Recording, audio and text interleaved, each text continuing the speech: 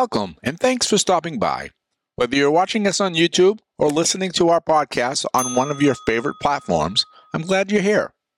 At this time, I would like to thank our partners and sponsors for their dedication to helping the show to grow. We cannot do what we do without their help.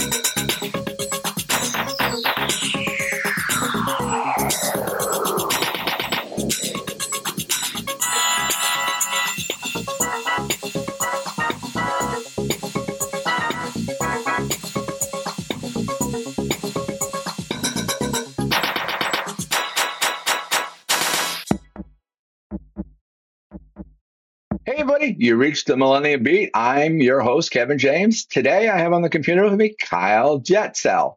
Kyle, thanks very much for being on today. I'm excited to be here. Thanks for having me, Kevin. Hey, let's find out a little bit about Kyle. Let's start from the very beginning. Where were you originally born from? So you probably hear, as I talk, you'll probably hear what I call a Texas ghetto accent. It's because I was born in inner city Dallas in a little area called Oak Cliff, and it's kind of a rougher neighborhood. So I kind of grew up in that area, but and as soon as I could, I moved out once I married my wife in 1991. I've been to Texas, and we talked about it to other people. I've been there. Once I drove a friend that lived in Arlington, Texas. I drove from Massachusetts through Charlotte, North Carolina, to Dallas, and then to Arlington. And then I flew out of there, and then I flew back once to visit her. And then I flew once there to go to Louisiana to my nephew's wedding.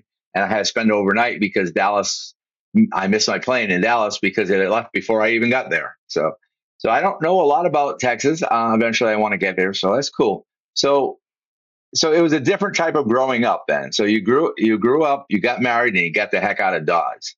Yeah, I grew up in kind of a rough neighborhood. So a lot of the things that I was taught as a young man were, the violence and the threat of violence was a very good motivator. Mm-hmm.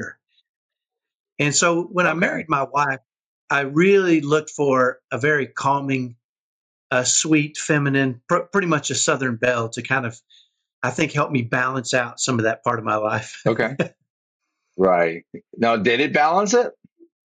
She did a wonderful job with me. Did it balance? She did. Okay. She must have seen that I could be worked with, and really, and I think she liked that I was I'll call it full of testosterone, right, to match her femininity. Right. My masculinity was probably a little bit too much. Okay, and her femininity was overboard as well. My wife was about the most feminine woman you'd ever want to meet, and so I think it worked out well. Yeah, she brought me towards where I probably should have been. Right. Now I'm thinking of, she was the prime example of a Southern belle. I can imagine like the old Southern dress, and maybe the, what do they call it, the umbrella. I mean, that's what I see. I'm not saying she was that, but that's what I see in my mind. And when you say a nice, petite, feminine Southern girl, old woman, So she gave you a balance. She saw the potential in you, I think. Yeah, I think she did. And it didn't take her long to she realized where I was from, and she knew kind of what I was about. Mm-hmm. And I think she, in her sweet feminine way, realized that I could be molded into a good man. Right. I think through the way she worked me and treated me and loved on me, I think that was her plan from the beginning. I didn't really know she was doing that until, years and years later, when I realized I met some friends that I had grown up with, resaw some friends that I had grown up with 15 years later. And they said, "Boy, you are different." So she kind of help mold you. So that's pretty good. So basically, what was going on in the early part of your marriage life? From like, because you said you got married in '91, so this is 2023. So I know your story a little bit. We'll get into it, but what happened in the early days of marriage? What was it like? So in the early days of our marriage, we started having kids, and we had a couple of boys, typical boys. You know, they were wild Okay, animals because that's kind of how boys are.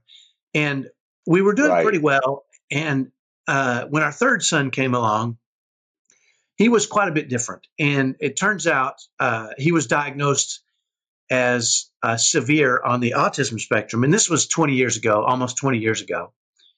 And okay, it kind of dramatically changed our family. And with severe autism comes a lot of unique challenges. And by that I mean, if you imagine, you've heard of some horror stories of autism, right, violence, breaking things, tearing things up, screaming, yelling. We were struggling with this as a family because our third son was more severe on the spectrum and was nonverbal at the time and really couldn't communicate. And it created so much stress okay, in our home because we weren't managing it very well that it started to cause right, some conflict between my wife and I.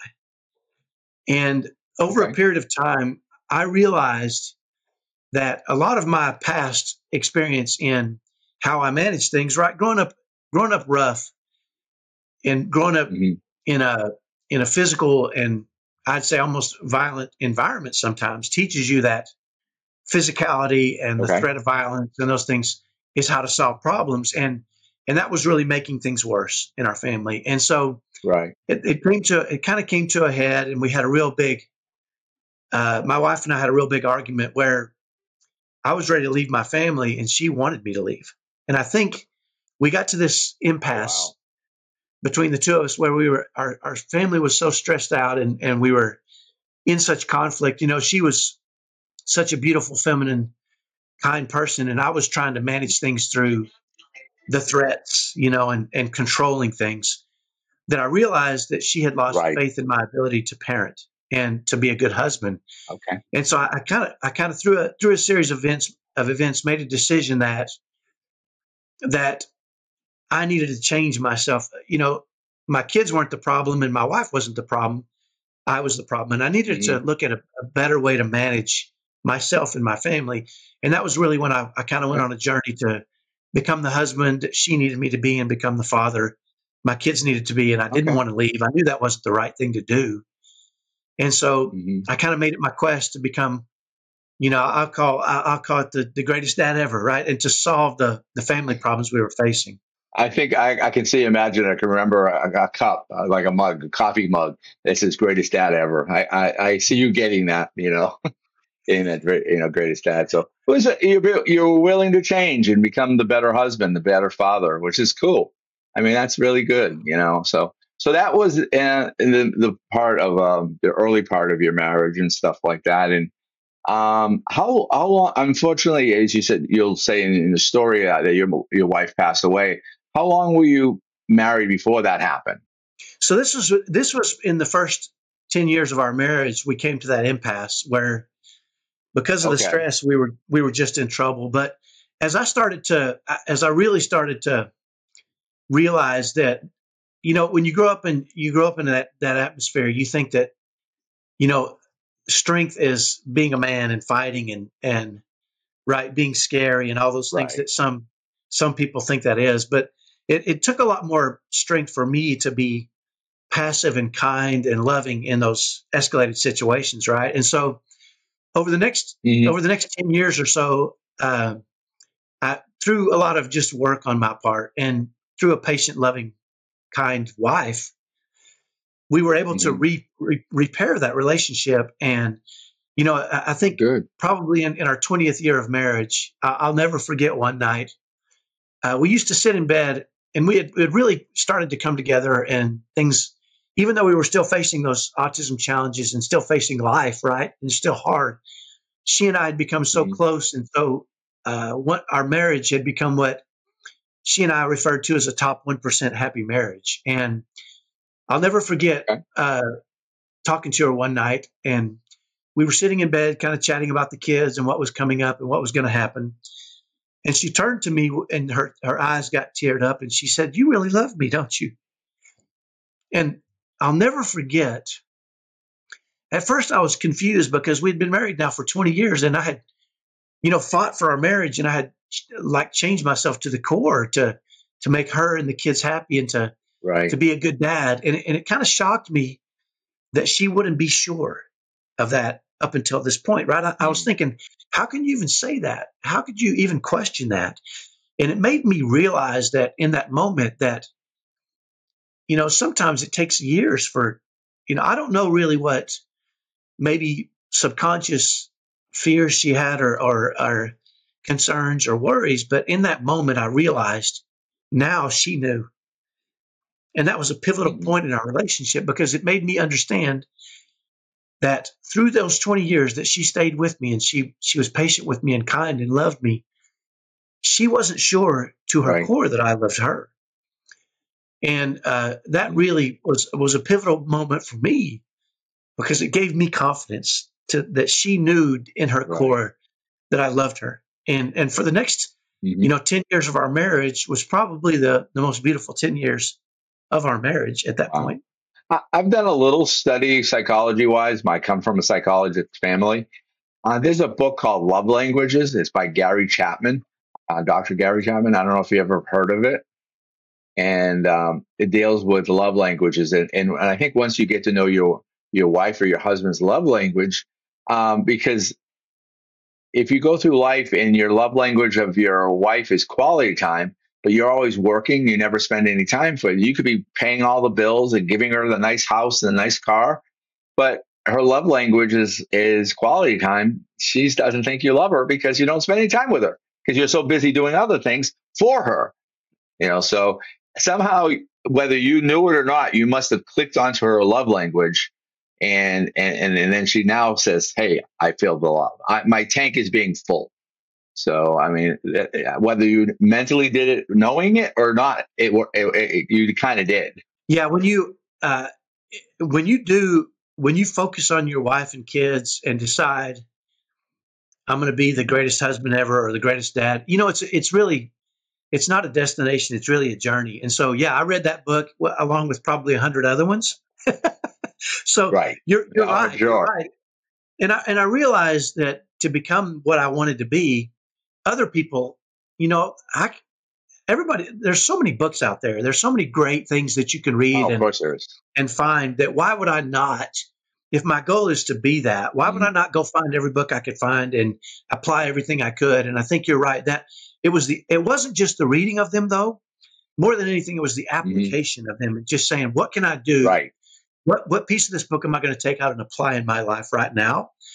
And I think to the end you're talking about, that is really what gave her those feelings. And I think with our wives, a lot of time it's the effort that really matters, right? Whether we achieve a goal or not, whether I became the greatest dad or the greatest husband ever is immaterial compared to the fact that she knew I was putting in the effort.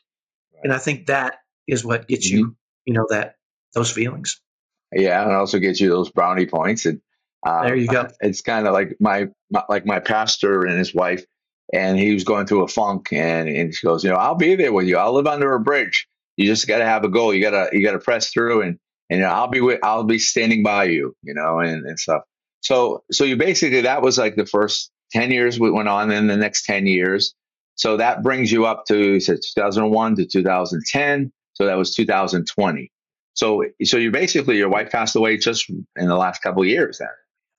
She did. My wife passed away a few months after our 30th anniversary. So we'll get into that. How did you deal with it then? How are you dealing with it now? Because death and I've never had a personal wife, or I've had parents and grandparents and stuff like that. But how were you dealing with that situation? Well, I'll start by saying you never really get through it, but you work, right? And I will. Right. I would suggest to you that the same process that I used whenever I decided that I needed to become a better man for my wife and kids was the same process, that when you start to learn, I think a lot of our life is learning frameworks, right? Where do I go? Who do I look for? What can I find? to help me. And I, Right.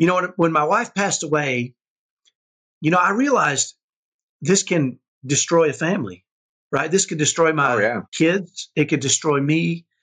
That is possible. And I was determined that would not happen. And so I knew I wasn't the only person that it had happened to. And my kids weren't the Hmm. only kids to lose their mother. And so, that sent me on a journey of interviewing people that had lost their parents, that had lost their mothers and fathers, or fathers, kids. I mean, I talked to hundreds of people. I grabbed books, I started reading them, and I really, through that, was able to craft a plan, right? I think too Okay. often in our lives, when we're faced with things, when the storm hits us, we're so caught up in the storm that we don't have a plan for escaping the storm, or at least facing it with strength and courage, right, and faith. Hmm. And so once it Right. hit, immediately I started doing the research and I started crafting a plan with each of my kids, with myself. What was I going to do each night to help me cope, to help me feel her Hmm. love, to help me thrive in that situation, and to continue. She wouldn't want me to fall apart. She wouldn't want our family to fall apart. What she would want is for us to live our best lives and truly be, excel in the areas that we can. And so, I set my kids down and we talked about this stuff, and and I told them, I'm putting together a plan and you guys are going to be a part of it. I'd like you to join me in Hmm. working to make her proud and living fun, full, happy lives. And so, I think one of the things I think we fail to do too often is when we're in the storm, we almost think, when the storm is over, or I can't wait till the storm is over, right? And we don't really Right. do anything. We just wait, and certainly time can help heal those things. But I'm not that kind of person, right? If something's happening and I see a challenge, if I'm facing a huge storm and I see a challenge, I'd rather start to work. Work Mhm. helps me, working on it or trying to figure something out, a plan of action gives me faith, and it gives me hope, and it gives me strength. I'm not the kind that likes to sit in the storm and just Okay. be battered and beaten. And so I think, one of the things that I did do, Right. and you and I think probably it's one of the reasons we're talking, is I documented, every night I would sit down and write in my journal, and I Okay. documented my thoughts and my feelings and my actions, and how I was going to face this tragedy, and what I was going to do to Mhm. continue to live a happy, full, buoyant, exciting life, Right. right?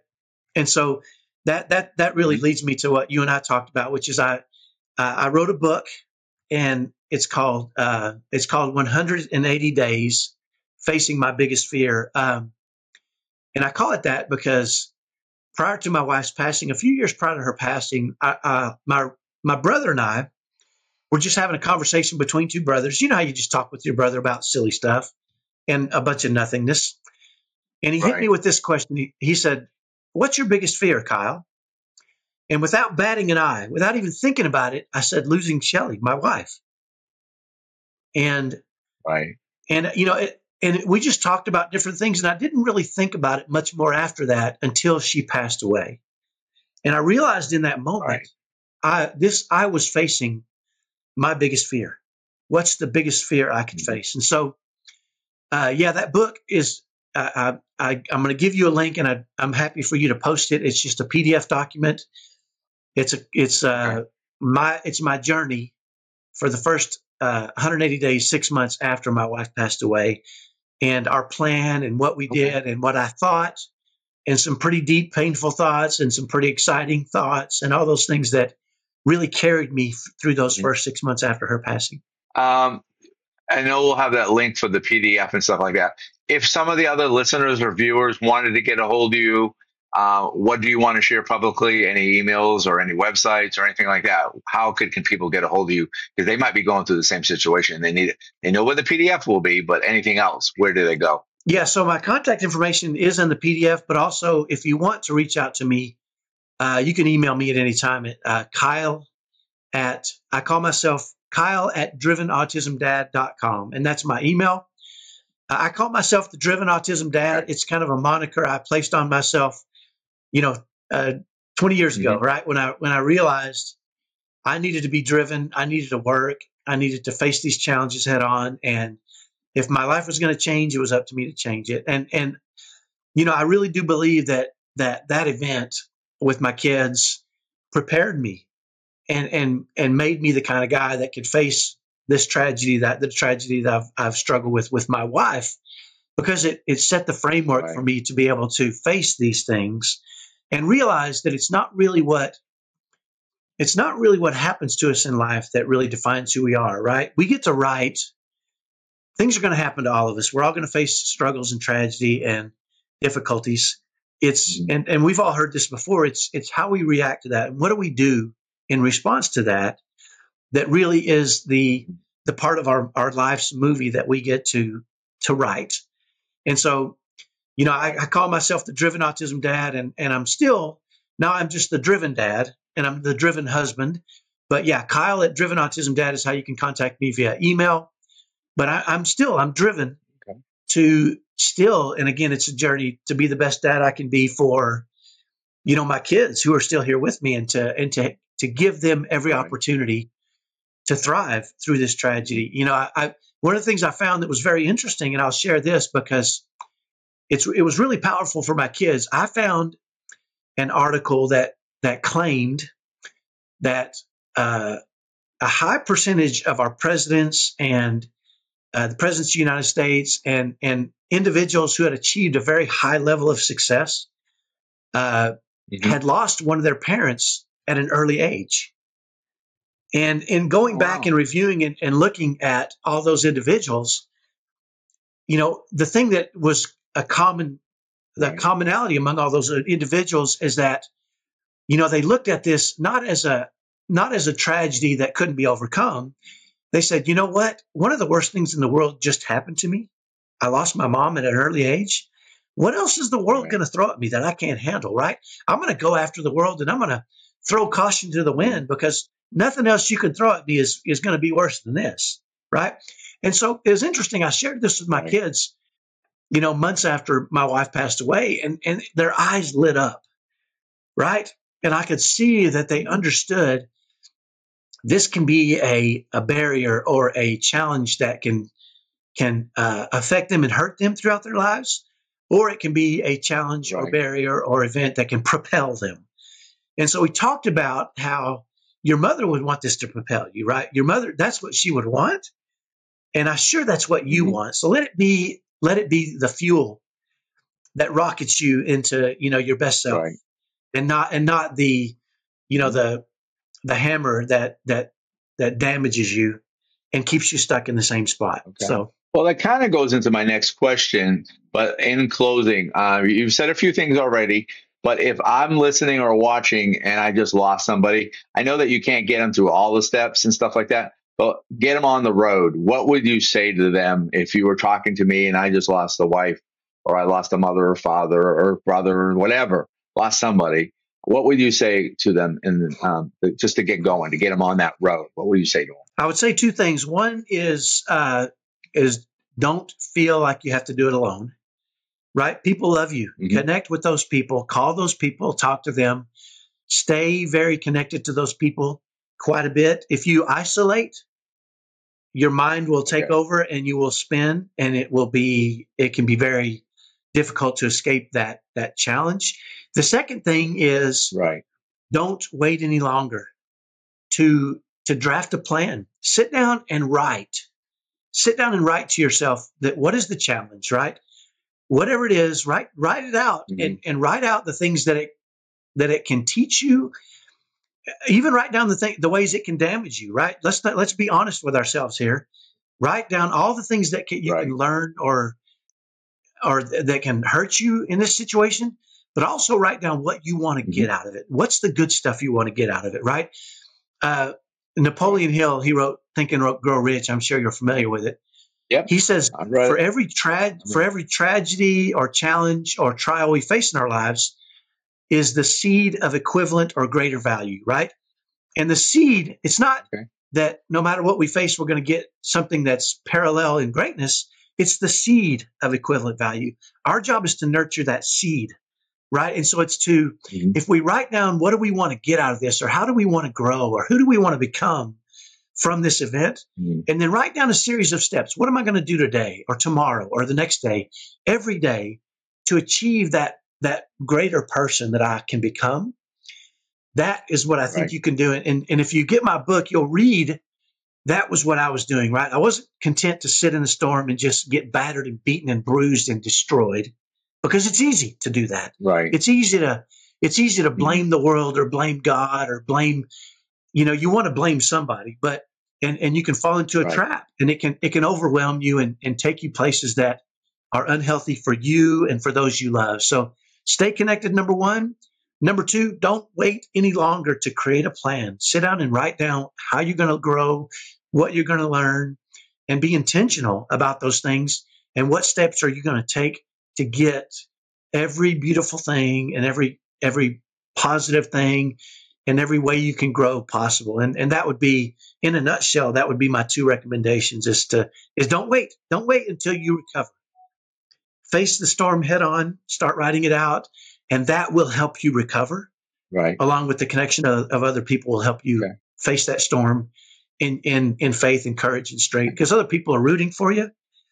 Give them a chance to root for you and let them help you. Okay. That is good advice to the people that are watching and listening. We've learned a lot today. We learned a lot about Kyle. We've learned a lot about breathing and going through some of the process and stuff like that. So, Kyle, I'd like to thank you very much for being on today's show. I appreciate it. You're welcome, Kevin. Thank you so much for inviting me. Well, everybody else, you've been listening to The Millennium Beat with your host, Kevin James. I'm glad that you stopped in today. And remember, we like to encourage the world one story at a time. This has been a Millennium Beat LLC production. Views and opinions of the guest are not always the views and opinions of the Millennium Beat LLC. Check us out on social media, Facebook, YouTube, and Instagram, and TikTok at The Millennium Beat, or on Twitter at Millennium_Beat. If you would like to partner with us to reach the world, go to our website for more information. You can go to themillenniumbeat.com or tmb2000.net. Your financial support is greatly appreciated. We couldn't do all we do without your support.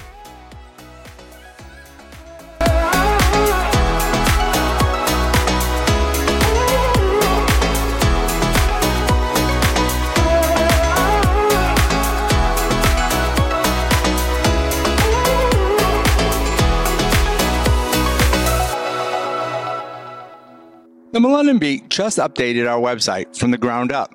Check it out at themillenniumbeat.com, or you can get there by using millenniumbeat.com or tmb2000.net, where you'll be redirected to the millenniumbeat.com's homepage. I want to thank Mass Inbound for their awesome work on our website. If you're looking for somebody to build your site, I recommend them. You can reach them at massinbound.com. That is massinbound.com. These are some of the things that you can find on our website. Homepage. You can watch our latest YouTube video or listen to our audio podcast. Also listed are some of the platforms our audio podcast is on. You'll find out when the next podcast will air and who the guest will be. On the top right, you will find two red buttons, Learn How to Help and Become a Guest. Under Learn How to Help, you can become a partner, sponsor, contributor, or contribute to the future Millennium Bus. You can give one time or monthly recurring. The choice is yours. The other button is Be a Guest. Click it, go to the form, and fill it out, and we will get back to you. We would love to hear your story. Click the About Us drop-down where you'll find stats, where we are reaching people, and to find more information on our sponsors. Click on the podcast drop-down. Then click on the calendar tab where it will tell you when the shows will air and who will be on them. Or if you need to know about any meetups of the Millennium Beat staff, partners, or listeners. Also, there might be on the calendar an event at which the Millennium Beat staff will be at. Click the guest tab for all previous guests, links to their website, social media pages, and any store they might have. Click the forms drop down. There you'll find a release, be a guest, or become a sponsor form.